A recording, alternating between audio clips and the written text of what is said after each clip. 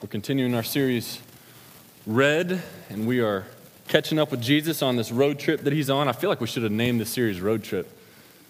We've just been following him on this road trip, and that might have been a better name, but oh well. It's not about the name. It's about the word, baby.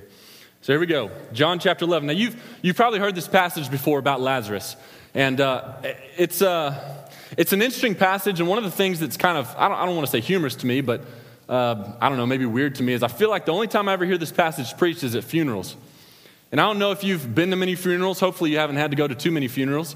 But I feel like when this is taught at funerals, I feel like this is kind of one of the choice passages taught at funerals, because it teaches, how to deal with grief when you lose somebody, or how to deal with grief in the midst of sorrow, how to have hope in the midst of a tough time. And though that message is totally there, I really think that what we're going to see tonight and see happen in John 11 goes so much deeper than that. And so much deeper than maybe what we see on the surface. And I think that we're going to see some people in the text tonight who maybe realize later on what they just experienced with Jesus goes a lot deeper than what they were thinking it was going, and thinking what it was meaning and what he was saying when it all happened. In so many ways, I feel like this story mirrors the greater picture of restoration and redemption that is happening in our lives as we speak. So, John chapter 11, beginning in verse 1. Here we go. Are y'all ready? Now, a man named Lazarus was sick. He was from Bethany, the village of Mary and her sister Martha. This Mary, whose brother Lazarus now lay sick, was the same one who poured perfume on the Lord and wiped his feet with her hair. All right, so you get the setting right off the bat. The setting is a town named Bethany. Now, Bethany was about 2 miles outside of Jerusalem. That's important information. So it's basically a suburb of Jerusalem, all right? And so this is happening in Bethany. We find out where it's happening, but we also find out who some of the main players are in the story tonight. You hear the two names, Mary and Martha, two names that you've heard before. You probably recognize them from some other stories. They tell one story.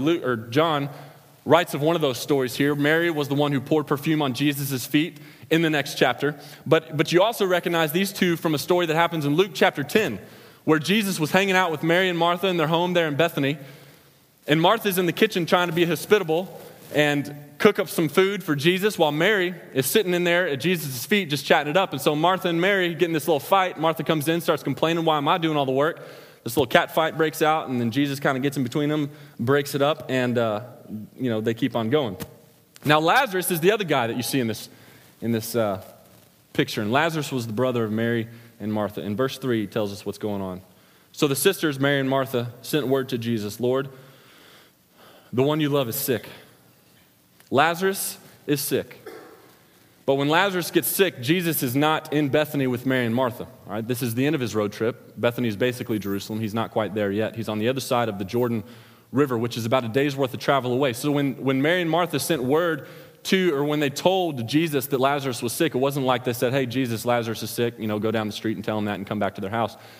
They instead, like old school ancient postal service style, they wrote this little letter and they folded it up and gave it to a messenger, whoever that was, and told the messenger to take it to Jesus. So this messenger takes off with this message to Jesus, gets to Jesus, hands Jesus this letter, stands there while Jesus opens the letter and reads it. And when he reads it, it says, Jesus, the one you love, Lazarus, is sick. And so listen to what Jesus says in response. And what he says sets the stage for where we're going tonight. Verse 4 says, when Jesus heard this, he said, this sickness will not end in death. No, it is for God's glory, so that God's Son may be glorified through it. Jesus loved Martha and her sister and Lazarus. Yet when he heard that Lazarus was sick, he stayed where he was for 2 more days. Now go back to that first verse again there. Verse 4, when he heard this, Jesus said, this sickness will not end in death. This is a very ironic statement. And I want you to see why it's very ironic. What we're going to see here in a minute, about verse 17, when Jesus finally arrives in Bethany, it says that Lazarus had been dead for 4 days. Bethany was where Mary, Martha, and Lazarus was. So when he finally gets there, Lazarus had already been dead for 4 days. Now, Bethany was about a day's worth of travel away from Jerusalem. So Mary and Martha, they write this little note, message for Jesus. They give it to this messenger. The messenger takes off with this message. It takes him about a day to get to where Jesus is. Now, it says in the text here that after Jesus gets this message, he waits for 2 days before he does anything. So on the third day, he and his disciples they get up and they leave and they head towards Bethany. So by the time that they get to Bethany, it had been almost exactly 4 days from the time the messenger had left Mary and Martha and sick Lazarus to bring Jesus the message. Are you following me? So here's what this means. Lazarus had to have died. If he was already dead for 4 days, Lazarus had to have died almost right after this messenger had left with this message from Mary and Martha saying that Lazarus was sick. So the irony in this statement is, when Jesus says this sickness will not end in death, Lazarus was already dead. And this changes everything. Because the issue being dealt with here is way worse than anyone realizes yet. Jesus isn't just saying, I'm going to take this sick guy and heal him, make him feel better. What he's saying is, I'm going to take this guy who is dead and I'm going to bring him back to life. Now, I want you to stop and think about this for a moment before we go any further, because this is one of those statements, this is one of those discoveries that you have to let percolate in your mind for a little bit. Let it sit in the crock pot. All right, and as it's sitting there, think about this, okay? We've read some other stories about Jesus already. And we've seen, it at least makes you think, Jesus could have healed this guy. Like when he gets the message from this guy, from the messenger, he could have right then and there healed Lazarus, even though he wasn't in the same town. You know, we see some stories throughout Scripture where a guy comes to Jesus and says, my son back home is sick. Will you come with me to heal him? And Jesus says, no need for me to come. Go back home and he'll be healed when you get there. He can heal from a distance. So, I mean, you think he could have done that. But you also think, he could have. Let me back up. He wasn't caught off guard by the fact that he got this message about Lazarus. Jesus already knew that Lazarus had been sick. And so, I mean, he could have healed Lazarus before he even got the message. He could have just healed Lazarus before he died. But he doesn't. And so, as I'm reading this, I'm sitting here thinking, why? I mean, as we're reading this, as we're studying this, that question, why does he not deal with it in that way when he could have very well easily done that? That question, why, should totally be bothering you. I mean, why doesn't he just go ahead and heal this dude? I mean, in the past 2 stories we've read of him healing people, when these people came to him asking for healing, what does he do? He heals them right then and there. He doesn't wait. So why? Why does he wait like he does? Why does it all play out and happen like he does? And I want us to see that tonight. That's the question we're dealing with tonight. So verse 4, he says, the sickness will not end in death. He says, no, it's for God's glory, so that God's Son may be glorified through it. Now, it sounds like Jesus answers this question, why, that we're asking here.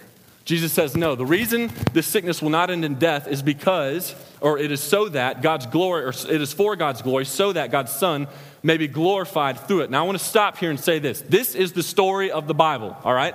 This is not a self-help book. This is not a book whose central goal is to make sure that you have your best life right now. I mean, in a consumer-driven society where all advertising and all marketing is directed at the individual and their needs and their wants, and even comes behind those needs and wants and says, yeah, those really are legitimate needs. And those wants aren't just wants, those are needs. In a society that does that, I mean, you need the Snuggie with the little book reading light that comes with it. And if you order right now, we'll give you 2 for only, $9.99. In that kind of consumer-driven society, it's hard to get away from that mindset that says it is all about me. And it's all about you. In fact, it's almost like heresy to say it's not all about you. It's almost like heresy to say it's not all about me. And so what happens is we take the same mentality to Scripture. And since everything else is about us, we think that this is about us as well, but it's not. I mean, you look from Genesis to Revelation, this entire book is about God receiving glory. It's all about him. Give me more glory. Give me more glory. I want glory. And you might be asking the question, okay, so Austin, that sounds extremely, extremely selfish and hypocritical. Because, all throughout Scripture, Jesus, and all throughout Scripture, God is teaching his people to kill their pride and for it to not be about themselves, to not be selfish, but to be selfless. And so here's God, teaching that, but then doing something different. How does that work? I mean, that's selfish. To which I would respond, absolutely, it's very selfish. But let me ask you this question.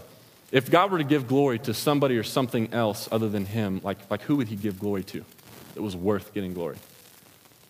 Taking another step further, if God were to give glory to someone else or something else, then essentially what he would be doing is elevating that person or that thing above himself, which would then make that God and not him, so he would no longer be God.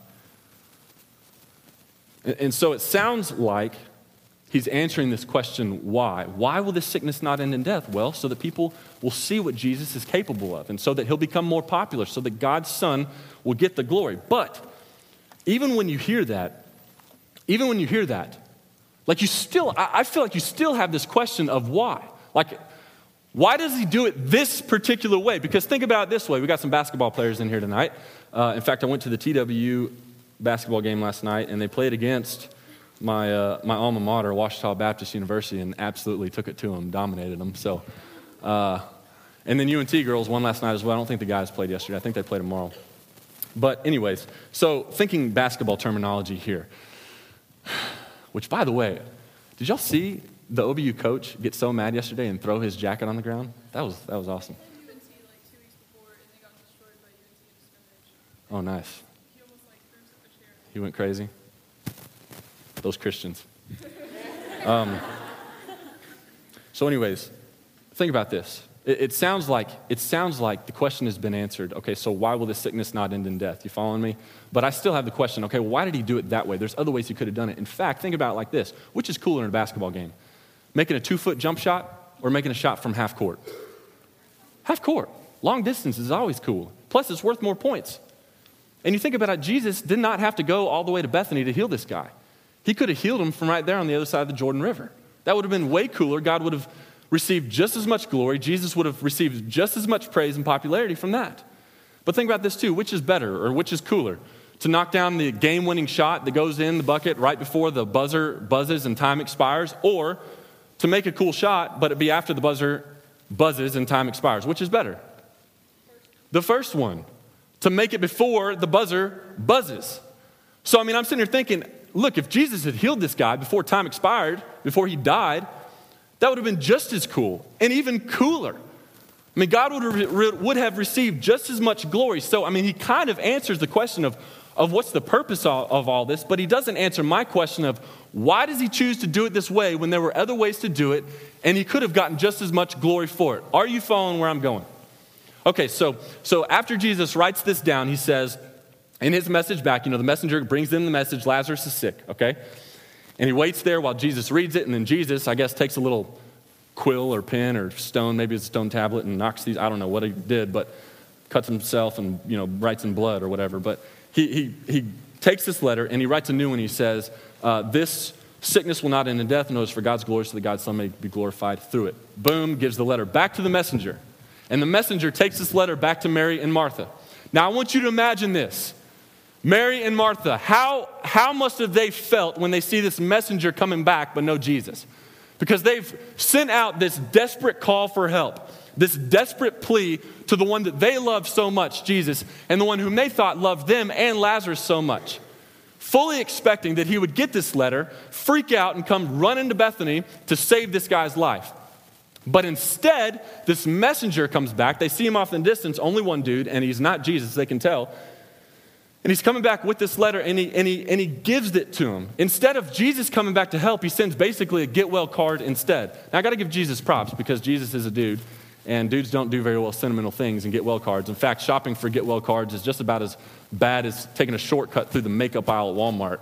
That's why dudes always walk around that. Even if it's quicker to go through the makeup aisle, you're not going to do that. You're going to walk around it because that's just embarrassing. But Jesus, I got to give him props because he does send a get well card back. Very nice thing what he says. But to make things worse, after they get this message, by the time they get this get well card from Jesus, Lazarus is dead. And they've already buried Lazarus. Because of the way Palestine was, it was hot, and they didn't have any way to preserve a body, so the dude dies. They wrap him up in these grave clothes right there, about 70 pounds worth of linen. They'd wrap him tight, not individual arms and all that, just like, one big wrap all the way around him. And they throw him in a grave. They buried him already. So on top of that, Lazarus is already dead. And then they open the letter and they read it. And the message inside says, Lazarus' sickness won't end in death. Like, you want to talk about brokenhearted. You want to talk about probably angry. And you want to talk about having some questions of why. Like, why have you responded like this Jesus. Where is Jesus in all of this? And then they read further and it says, no, this sickness won't end in death. It's for God's glory so that God's Son may be glorified through it. What the heck? I would love to have seen their reaction and seen what they're thinking, seen what they had said in that situation. And you read on in verse 5 and it says that Jesus loved Martha and loved Mary and loved Lazarus, and he did. They were like family. In fact, you can kind of tell from Scripture by some of the interactions they have in Bethany before this and other times, the chances are when he would go to Jerusalem, he would stop in Bethany and stay with Mary and Martha and Lazarus. They were like bros. They were like sisters, family. They hung out a lot together. Luke 10 is a perfect example of that. So it says he loved them. Yet, verse 6, it says when he heard that Lazarus was sick, he stayed where he was for 2 more days. Now, that's absolutely crazy to me. Like, Jesus, if you really loved these people, then why didn't you hop on a horse or hop on a donkey or something and get there? I mean, what would you do if you heard that your best friend or you heard that your grandmother was all of a sudden really sick and in the hospital? I mean, if they were in Dallas, you wouldn't even care. You'd get up in the middle of this and walk out and head to Dallas right now. You wouldn't wait. If they were in another state, you'd hop on a Southwest Airlines jet and $59 right now anywhere in the country, and you'd fly to wherever they are. You wouldn't wait. But Jesus, he waits. And so again, this question, why doesn't he heal this guy already? I feel like there's all this unnecessary mourning and unnecessary grieving going on, and unnecessary misunderstanding for Mary and Martha and Lazarus. Are you seeing where I'm coming from? And he's causing this unnecessary tension in their relationship with each other. And I love this part of the story because the tension is getting so hot. And it seems like something's gone wrong, but the reality is this is all part of his plan. So you read on to verse 7, it says, then Jesus said to his disciples, he says, let us go back to Judea.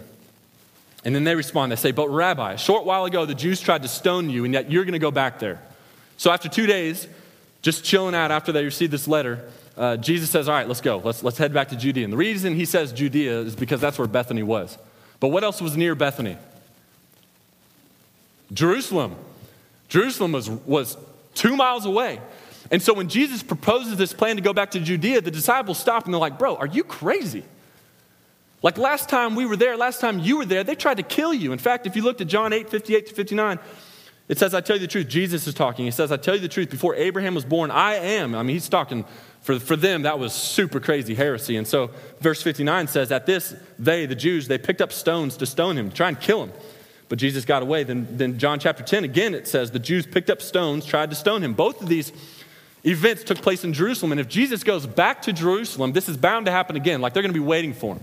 Once they hear he's coming, boom, they're going to go find rocks and just hide in the trees or hide in the sand or whatever's out there and wait to pelt him when he comes into town. And so the disciples have got to be thinking, this fool has lost his mind. But then Jesus responds, and look at what he says. Verse 9, it says, Jesus answered, Are there not 12 hours of daylight? A man who walks by day will not stumble, for he sees by this world's light. It is when he walks by the night that he stumbles, for he has no light. Now, I want to just quickly deal with this. You can't help but read this and see the comparison between light and dark.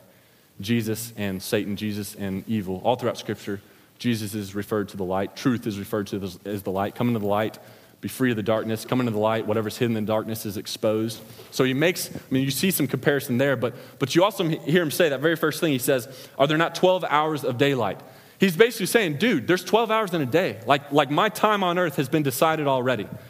All right, so I have this much time. I'm not going to die yet, so I'm not worried about going to Jerusalem.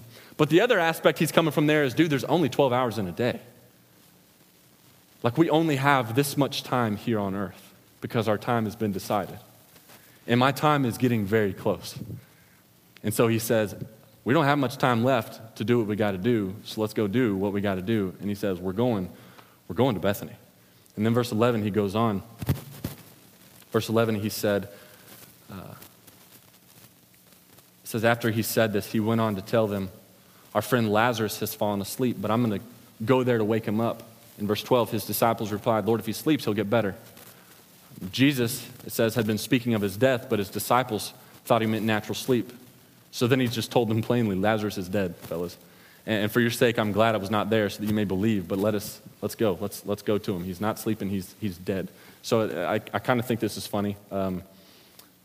because Jesus is like, yeah, he's asleep. And they're like, dude, if he's asleep, don't wake the brother up. Like, if he's sick, that's really good for him to sleep. Even if he wasn't sick, you don't go wake the dude up, all right? And then why would we walk all the way to Bethany to wake this guy up? That's stupid. And Jesus is like, okay, that's not what I'm talking about. He's dead. And they're like, why did you just say he was dead? We didn't know you meant he was dead. He's like, well, I said he was dead, but you said he was asleep, and you thought I said he was asleep. And they're like, but you could have just said he was dead. He's not asleep. You said asleep. And he's like, I know I said asleep, but he's dead. And they're like going back and forth. And so finally Jesus is like, all right, he's dead. We're going to Bethany. Let's go. And then this verse 16 is really funny to me, because I can't read it without it sounding like a really bad Shakespearean play being acted out. It says, then Thomas, called Didymus, which I don't know where that name came from. Then Thomas, called Didymus, said to the rest of the disciples, let us go. I don't know why. I can't read this without him sounding like some terrible actor in a Shakespeare play. Like, let us go, that we may die with him. And he slouches down in the chair. That's where my mind goes. It's weird. But you know, the fact that he says this is really interesting because this is exactly how the disciples viewed the situation. Let me read again what he said. You may have lost it in me being dumb there, but Thomas says, let us also go so that we may die with him. This really reflects the disciples' view of this. They saw Jesus going back to Bethany, suburb of Jerusalem, as totally crazy. They saw this as a death wish. For Jesus, this was a suicide mission. And the disciples are thinking, man, Jesus, you've got to be crazy to go back to Judea. And they were right. In fact, if you fast forward, I don't want to ruin the end of the story for you, but verse 53, it says, so from that day on, they plotted to take his life. I mean, this event leads to the beginning of Jesus' end. And they were right. He was crazy. And so again, like I come to this question, why doesn't he just heal the guy already? He's causing all this unnecessary grief and mourning and misunderstanding and frustration and relationship problems. But on top of that, he's putting his life in all honesty, unnecessary danger by doing it this way. I've told this story before, but I'm going to tell it again because it's awesome. In college, I had 3 roommates, Brian, Ross, and Chad, and then I was in a fraternity, and one of my frat brothers, his name was Heath Sutton. We called him Sutton. Backwoods, Arkansas, actually is East Texas, pretty much as bad as being from backwoods Arkansas. He always walked around with the camo. You couldn't hear what he was saying. Couldn't understand what he was saying, and he always talked about hunting and deer and stuff like that. And always had some tobacco in his mouth, spit cup, and spilled a spit cup in my apartment one time. Really made me mad. But anyways, there was a stain for the rest of the time I lived there. So we got really addicted. When we lived in the dorms, we got really, really addicted to this video game on the Nintendo 64 called New World Tetris. All right, it's not Tetris. It is not Tetris. If you've not played New World Tetris, stop shaking your head, smiling like you know what I'm talking about, because you don't know what I'm talking about. New World Tetris is way cooler and totally different than Tetris, all right? Very addicting. And we played this thing all the stinking time. So it was Christmas of this one, I don't remember what year it was, but Sutton was graduating, okay? He was done at Christmas, and the rest of us, we're getting ready to leave for Christmas. So we're packing some things up, getting ready to go home. Sutton, he's packing up his dorm because he's graduated, he's leaving. And so Sutton was loading his car. My roommate Ross, innocent Ross, he's a youth pastor now, wouldn't hurt a fly or anything. And he's loading up his car. He's got one bag left sitting in the room with clothes in it to take back to Little Rock with him. And then I'm in there getting one last game of New World Tetris in. And then Chad, he's in the shower. And the way our room was set up, the door could be shut and y'all could still talk to each other through there. And so we're having this conversation while he's showering. I'm playing New World Tetris, probably talking about sports. And then in the middle of this game, I said, man, I'm going to miss New World Tetris so much. And Chad was like, bro, I feel you, man. It's going to be terrible. Because Sutton owned the game New World Tetris. So when he leaves, he takes New World Tetris with him. And so we're just talking about how much we're going to miss this game. And then all of a sudden I hear the shower turn off, and Chad goes, dude, I have an idea. I was like, all right. And he said, take the game and stick it underneath Ross's clothes in his bag. And when he comes back, he'll take the bag back to Little Rock. He's coming back in January, so we can't play the rest of the day, but let's think about the sacrifice here. I mean, one day, we get it back in January as opposed to Sutton it taking it forever. And so I'm sitting there thinking, okay, this is a really good idea. But I'm also thinking, dude, like Sutton's going to be coming down here any minute to get his game because he wouldn't forget it. And Ross had left like 10 minutes ago to put stuff in his car. He's going to be coming back in any second. And if he knew he was about to steal something, he wouldn't steal it. So in my hasteful thinking, instead of just taking the game, I ripped the entire Nintendo 64 out of the wall, and I unzip Ross's bag, and I shove it under his clothes, which I don't know how he didn't know it was there because it's like 10 pounds heavier now. I shove it under his clothes, zip it up, and as soon as I sit down, Ross comes in. He's like, all right, guys, I'm leaving for Little Rock. I'll see y'all, January. And he takes his bag, gets in his car, and starts driving to Little Rock. So the plan was to play it cool when Sutton came in looking for his game. Like, bro, I don't know what happened to it. I mean, I know it was down here last, but anyway. So Chad gets out of the shower, and he sees that I've ripped the entire 64, which we owned the 64. It wasn't Sutton's. And so he sees I ripped the entire 64 out of the wall, and he's like, dude, I just said put the game in there. I said, I freaked out, man. I'm sorry. I put the whole game. And so we're just like dying laughing, rolling on the floor laughing. And Sutton comes in while we're still laughing. He's like, hey, man, I need to get my game back. I'm about to leave. And so like this whole plan of playing it cool didn't really work because we're just rolling on the floor and we're just like, bah, And you'd think he might be like, bah, that's pretty funny. No, He's like, I'm going to kill you. I want the game back or I'm going to kill you. And our closets, the way they're set up is they're just kind of open and your clothes hang there. He takes his arm through the closet, grabs all the clothes on the hangers, opens the door, throws them out in the hallway, starts grabbing stuff, throwing it out in the hallway, grabs Chad's laptop, takes it down to his room, sticks it in there, comes back, gets the TV, rips it out of the wall, takes it into his room, puts it in there. I mean, he just starts taking everything out of our room, freaking out over this stupid little game.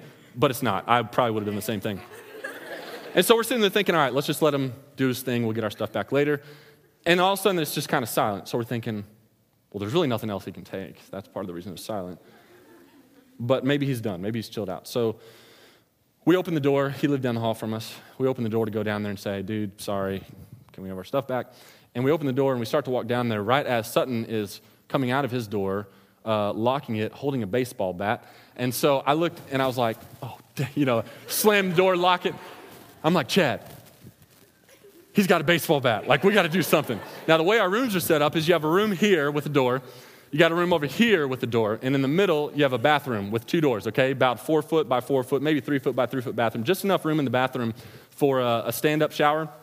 And then a commode where you could sit on it only if you open the door so your knees could, like, stick out that way. So we're thinking, okay, we got to lock these doors because, he's coming with a bat. So I locked that door, and we get over to the other one and couldn't lock it in time. So we're like, crud. And so we run into the bathroom, this little 4 foot by 4 foot bathroom. Chad hops in the shower, shuts the door. I hop up on the commode, and I'm like this. I'm, covering my eyes. And I don't know, maybe I thought he wouldn't see me. I'm just lying there like that, and I'm just thinking, oh, God, I pray that he doesn't know we're in here. And so we're just dead silent. We're hoping our phones don't ring or something. And all of a sudden, you hear one of our doors, the one we didn't get unlocked. You hear it, slowly open. And then he walks up, and he's kind of looking around. You can hear him moving stuff. And the way our bathroom doors are, this is the reason I was up on the commode, is there's like about a 2-inch gap between the door and the floor. So, you could see when he walked up. He's like a straight out of a horror movie, dude. So you see his, the tips of his shoes underneath the door, and I'm just looking at Chad like, and then you hear this little, which I don't know. I guess that was for effect or something, and we didn't say anything. And so for about like 2 minutes, we're just standing there, and so is he, which was really awkward. But after about 2 minutes, he turns around and he walks away, and you hear the door to our room shut, and we're thinking, maybe he just shut it. He didn't really leave. So we sat still for about 3 more minutes, and then we thought, oh, okay, he's really gone. So I was like, Chad, call Ross. Tell him he stole the game. Tell him he needs to get back here really quick with the game or else we might die, literally. And so he calls Ross, and Ross is like, what? I stole what? And so Ross is freaking out because he really feels bad about it. I don't know why. And he turns around. Anyway, so we call Ross, and he's coming back. And just as he's hanging up the phone, I look over, and underneath the other door, I see a shadow, and I see his shoes, and I'm thinking, oh, dang. And then next thing you know, there's a bat. Anyways, it doesn't matter. But Sutton went crazy just to get this stupid game back that had been taken away from him. And I love that story so much because Jesus, in his passion, if you want to call it being crazy, he responds so much like that, but elevated in order to get back what was taken away from him.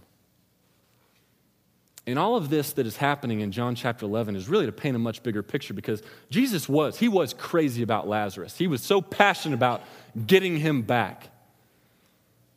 But what we're going to begin seeing is this whole story is rooted in so much more than Jesus having passion for Lazarus. What we're going to see is that this story is rooted in Jesus having passion for Mary and Martha and this group of people that are about to come in, and you. So Jesus and his disciples, they're on their way to Bethany. Death wish, suicide mission. It's been about 4.5 days since Mary and Martha sent this messenger to Jesus. It's been about 4 days since Lazarus has died. They wrap him in his grave clothes, they bury him, put him in the grave. It's been about 3 days or maybe 2 days since Mary and Martha got this message back from Jesus saying the sickness won't end in death. And then the time since, word has spread to the suburb, or to the big city away from the suburb of Jerusalem. And so people, just like today, I mean, when you have a big loss in your family, how do people respond? What do? I mean, they come to you, they cook you meals so you don't have to worry about that. They come and just sit with you and listen and hug and cry and all those things. And it was totally the same then. Mary and Martha, these next 3-4 days, just had people constantly in their house, bringing them food, bringing them flowers, bringing them, just company. And helping them deal with this loss. But all this time, I mean, you had people coming in they hardly knew. People coming in they knew very well, family. But they didn't have Jesus, like close friend, basically family, nowhere to be found until finally, 4 days later, Jesus, he shows up. And we see verse 17, it says, on his arrival, Jesus found that Lazarus had already been in the tomb for 4 days. And it says, Bethany was less than 2 miles from Jerusalem. And many Jews had come to Martha and Mary to comfort them in the loss of their brother. When Martha heard that Jesus was coming, she went out to meet him, but Mary stayed at home. Now, I can't help but think what this encounter between Martha and Jesus was like. First time they've seen each other after Lazarus has died. First conversation they've had since they sent this desperate plea, this desperate cry for help to Jesus, and he basically got no response back but a card. I can't help but think, I mean, what was her attitude like? How did she approach him? I mean, physical countenance, emotional countenance, what was it like? How was she feeling towards him? And look at what she says. This is where we start to see the answer to our real question of why. Why does Jesus do it this way? Verse 21 says, Lord, Martha said to Jesus, Lord, if you had been here, my brother would not have died. Now hear what she says again. Lord, if you had been here, then my brother would not have died. But I know that even now, God will give you whatever you ask. And Jesus said to her, your brother will rise again. And Martha answered, I know he will rise again in the resurrection at the last day. Now, I want to stop for a second before we see what Jesus says next, because on the outside, what Martha says, it sounds like, man, that girl has got some faith. Like she's just lost her brother, family member. And listen to what she's saying. Yeah, I believe that he's going to rise in the day of the resurrection. And I mean, as I hear that, later on when Jesus is about to open the tomb, again, don't want to ruin the story for you, but when Jesus is about to open the tomb and raise Lazarus, Martha jumps in the way and tries to stop him. And I think the reason that Martha jumps in the way to try and stop him is because I don't think that she really believed that Jesus was able to do what he said he was going to do. And I mean, without making assumptions, without putting anything here that's not here, maybe her faith was not as strong as it really appears to be. I mean, I kind of feel like she's given the cliche tough girl response in a moment like this. I mean, what do people say, when their grandfather dies or a close family member or a close friend dies and you go to them and say, I'm so sorry. What do they say? I'm so glad that he's with the Lord today. I'm so glad that she is in heaven, finally released from that sickness. I mean, it's almost like this cliche, that's what you're supposed to say, which is why I think Jesus feels the need to clarify himself and say what he says next. Look at verse 25. And Jesus said to her, I am the resurrection and the life. He who believes in me will live even though he dies. And whoever lives and believes in me will never die. It's interesting that he says this. It's interesting because this is not at all the first time that Martha has heard this about Jesus. I mean, you back up in this gospel, you look at the other three gospels, and you see that Jesus has already said this about himself.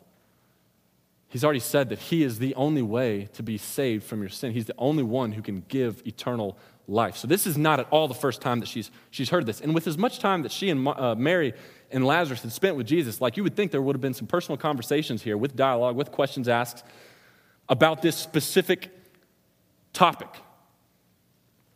Yet Jesus very simply and basically shares with her one more time the gospel. He says, "He who believes in me will live even though he dies," and so on.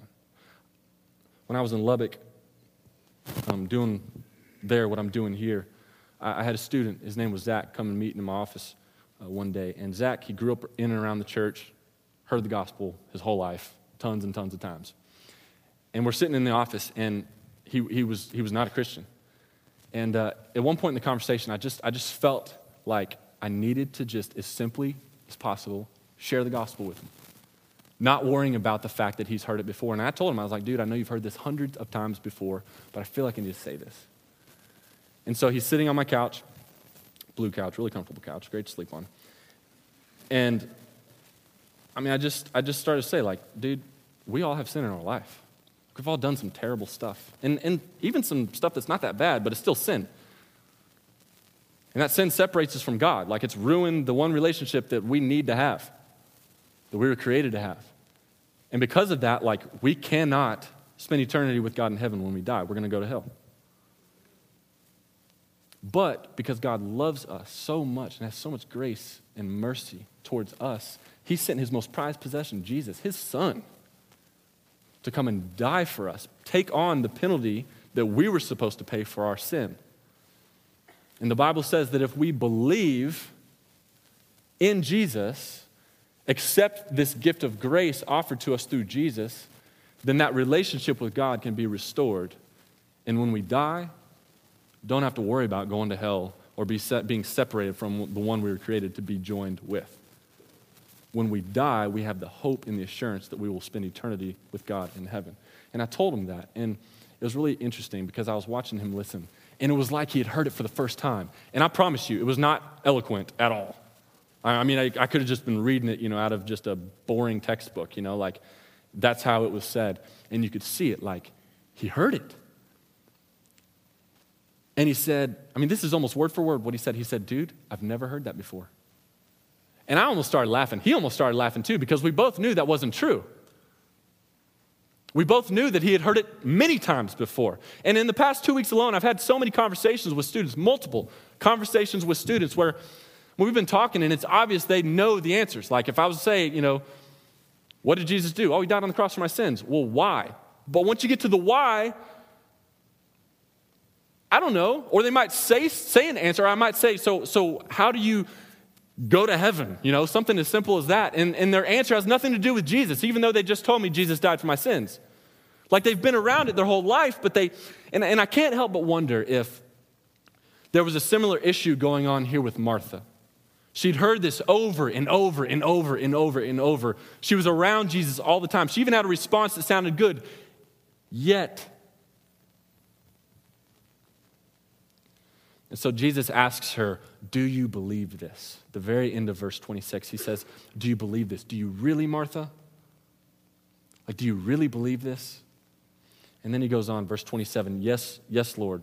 Martha told him, I believe that you are the Christ, the Son of God, who was to come into the world. And after she said this, she went back and called her sister Mary aside.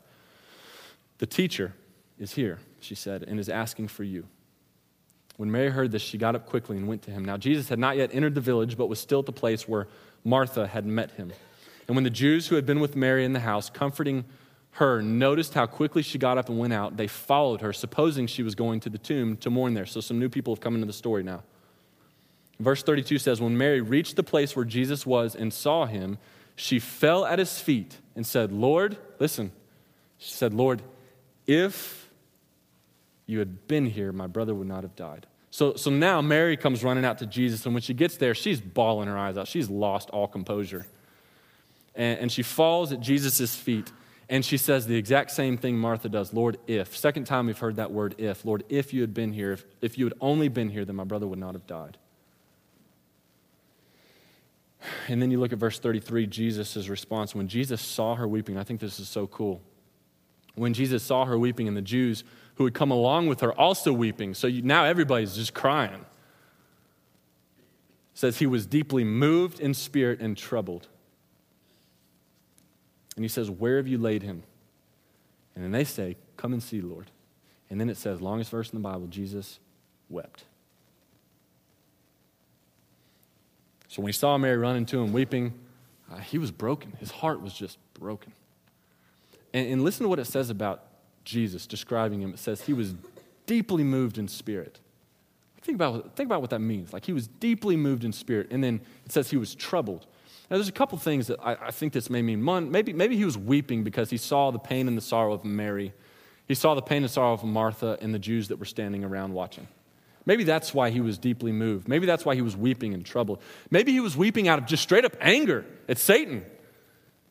I mean, because all of this death, sin, all this stuff is a root of what Satan tempted Adam and Eve to do a long time ago, so it's his fault. I mean, so maybe he's just angry, wanted to just wreck shop right now, and all these spirits just, kill them all, blowtorch them, whatever his choice weapon would be. Maybe that's why he was troubled, deeply sorrowed, because he was just angry about the situation here on earth. Or maybe he was weeping because he saw in them that they didn't yet believe. And you read on, verse 36, then the Jews said, see how he loved him, talking about Lazarus? And maybe Jesus was weeping simply because he loved Lazarus, but I think, I think this is more than just a funeral message. I think this is more than just what these people even thought it was in that moment. Because then you get to verse 37, it says, but some of them said, some of the Jews standing around watching, some of the people, could not he who opened the eyes of the blind man have kept this man from dying? In other words, third time we see it, if only you had been here, Jesus, this never would have happened, because we've seen what you've been able to do before. And so verse 38, Jesus, once more, deeply moved, came to the tomb. It was a cave with a stone laid across the entrance. And he says, take away the stone. But Lord, said Martha, the sister of the dead man, by this time there's a bad odor. I mean, the dude's been dead for 4 days. She says, by this time there's a bad odor, for he's been there for 4 days. And then it says, Jesus said, did I not tell you that if you believed, you would see the glory of God? Here's how I picture this playing out. So Mary and Martha, they come running up, or Mary comes running up. She's bawling her eyes out. Then everybody starts crying. It's kind of like that ripple effect, kind of like a yawn, but the emotional people, everybody just starts crying. It's cry fest. And Jesus starts crying. And then he says, all right, where did you lay him?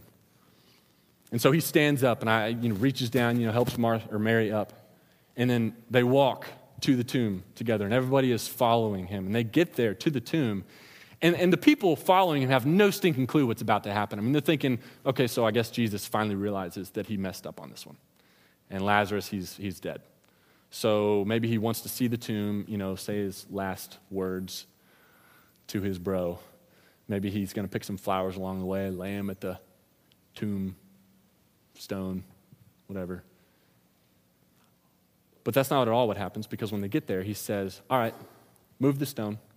Now just pause here, because he says move the stone, and probably 2 guys walk up to the stone and begin to, start to roll it aside. And I picture if this was a movie, this would be the point when the dramatic orchestra music in the background, starts to play. It's like, no, no, no,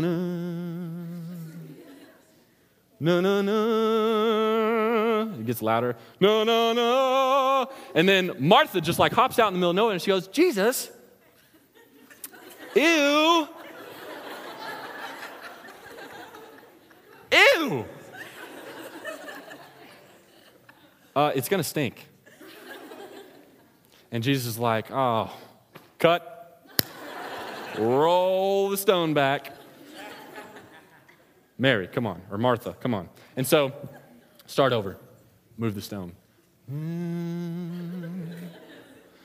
No, no, no. And the dudes walk up. No, no, no. No, no, no. And then all of a sudden the tomb is open and everything stops. Music's gone. Dead silent. They're looking in there. It's just dark. And everybody's standing around. And then Jesus does something that had to have been kind of weird.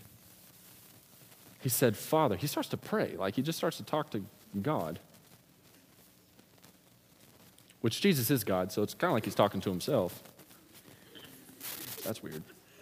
So he says, Father, I thank you that you have heard me.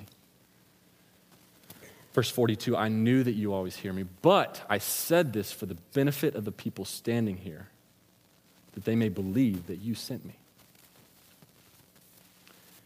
And when he had said this, Jesus called in a loud voice, Lazarus, come on out of here, buddy.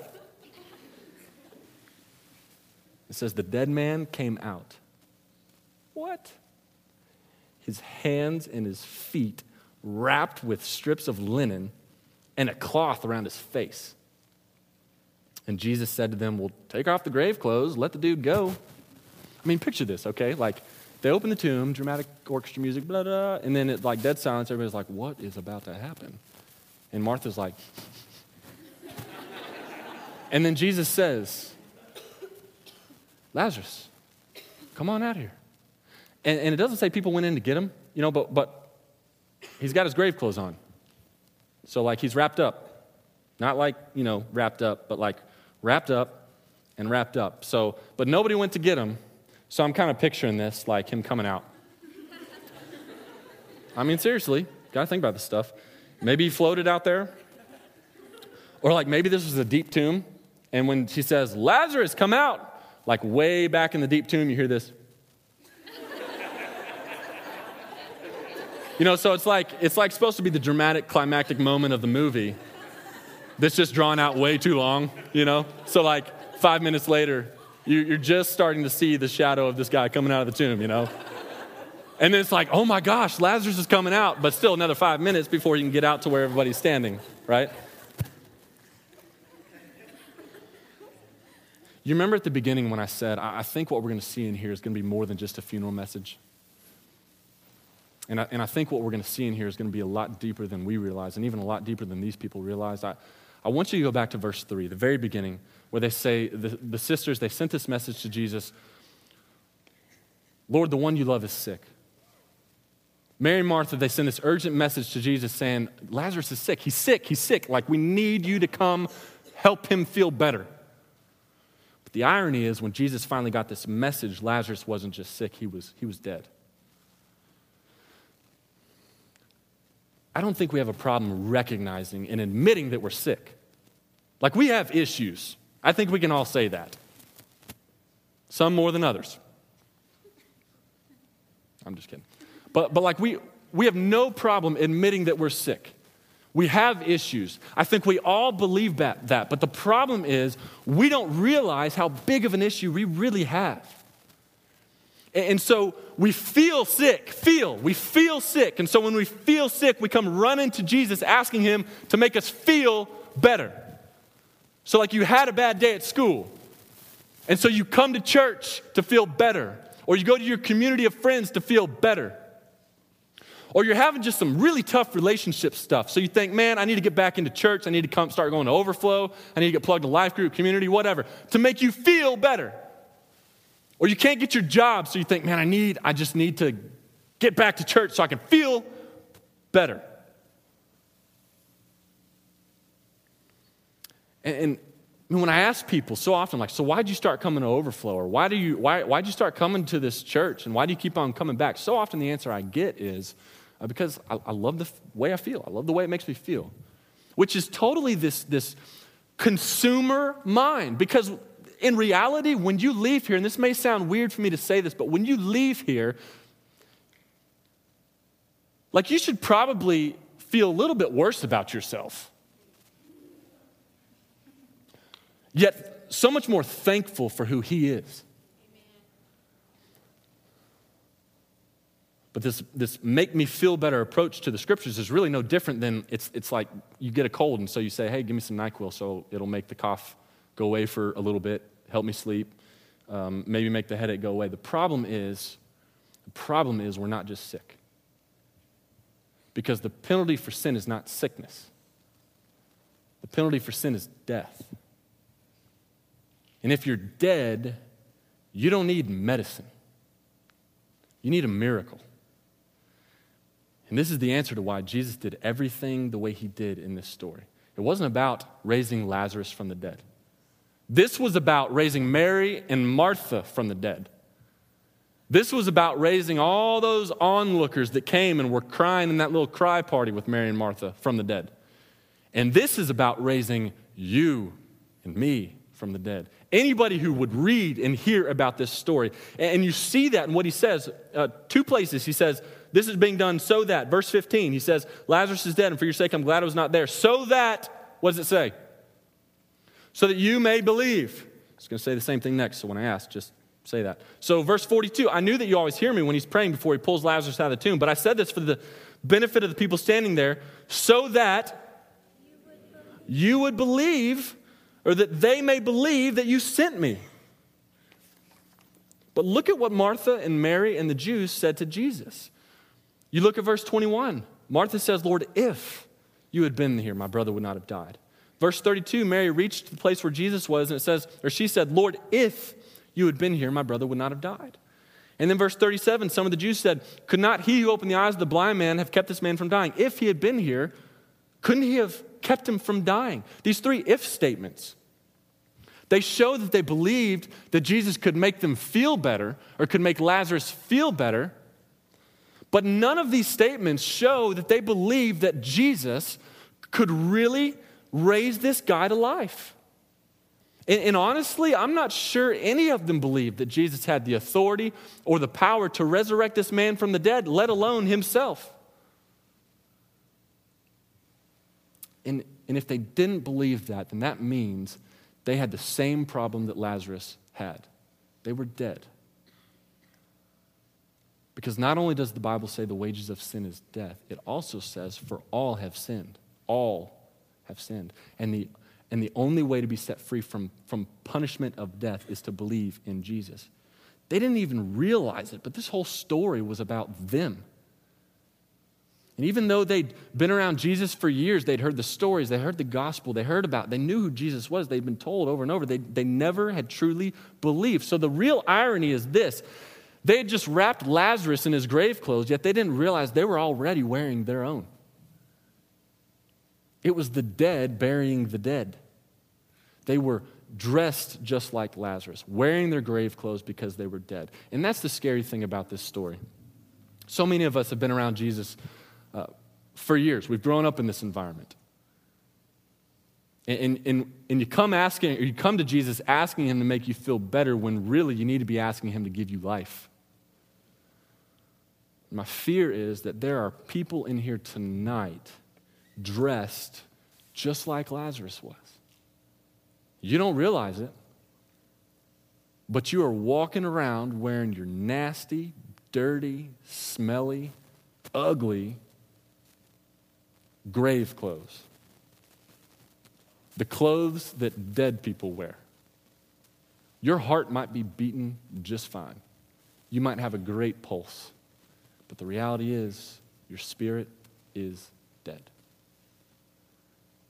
And if you look at verse 40, Jesus says, Father, or no, back up, he says, did I not tell you that if you believed, talking to Martha, did I not tell you that if you believed, you would see the glory of God? Is it possible that God, like tonight, wants to reveal his glory, who he is to some of you?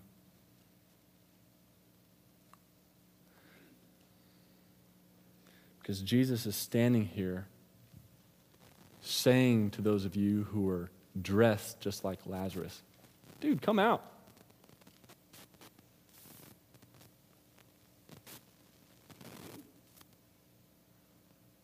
Like, insert your name.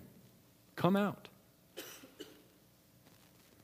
And so that's the question tonight. I know we went long, and I'm sorry for that, but making up for not having overflow next week. Seriously, like, are you the one that's dressed like Lazarus?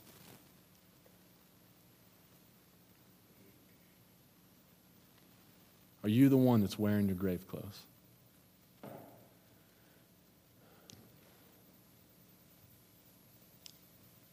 Last week we prayed for healing. But some of you tonight need to pray for life.